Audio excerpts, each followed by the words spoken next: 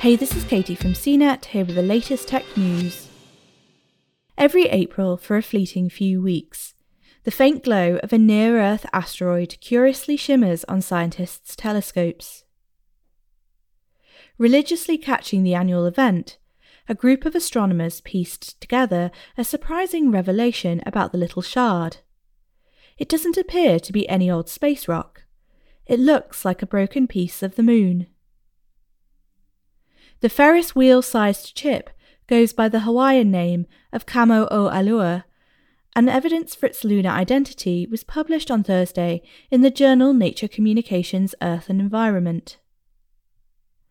I looked through every near-Earth asteroid spectrum we had access to, and nothing matched, Ben Sharkey, a graduate student in the Department of Planetary Sciences at the University of Arizona, and the paper's lead author said in a statement. Instead, Sharkey and fellow researchers realized that the rock had a pattern of reflected light, or spectrum, very closely related to moon rocks brought back from NASA's Apollo missions. These challenging observations were enabled by the immense light-gathering power of the twin 8.4-metre telescopes of the Large Binocular Telescope. Al Conrad, a staff scientist at the Large Binocular Telescope Observatory and co-author of the study, said in a statement. But that's not the only proof of Kamo-o-Alua's lunar origins. The quasi-satellite, a subcategory of near-Earth asteroids that orbit both the Sun and the Earth, travels around our planet with an unusual tilt, which is why it only shows up in the night sky once yearly.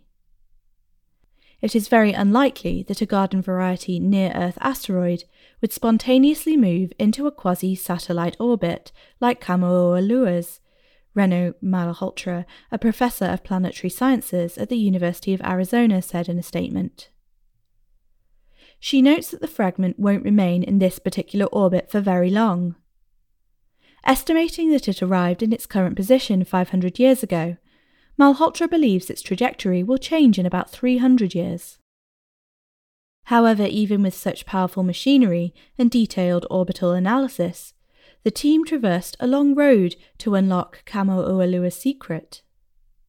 Because of the dim orb's infrequent emergence, they had to construct their datasets over the course of several years to paint a full picture of the extraterrestrial object and find enough proof to confirm its lunar beginnings.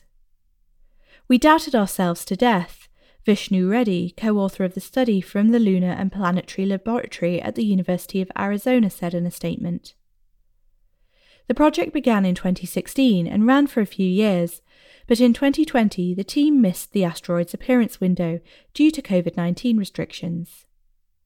Now, in 2021, they finally feel comfortable with the amount of information they've gathered to announce Kamo-o-Alua's unique past. This spring we got much-needed follow-up observations and went, "Wow, it is real," said Sharkey. "It's easier to explain with the moon than other ideas." There's just one unanswered question. How did Kamo-o-Alua break off the moon? As this is the first near-Earth asteroid to indicate lunar properties, it's still unclear whether the space rock is an anomaly, or if there are other moon fragments lurking in the solar system, waiting to be found.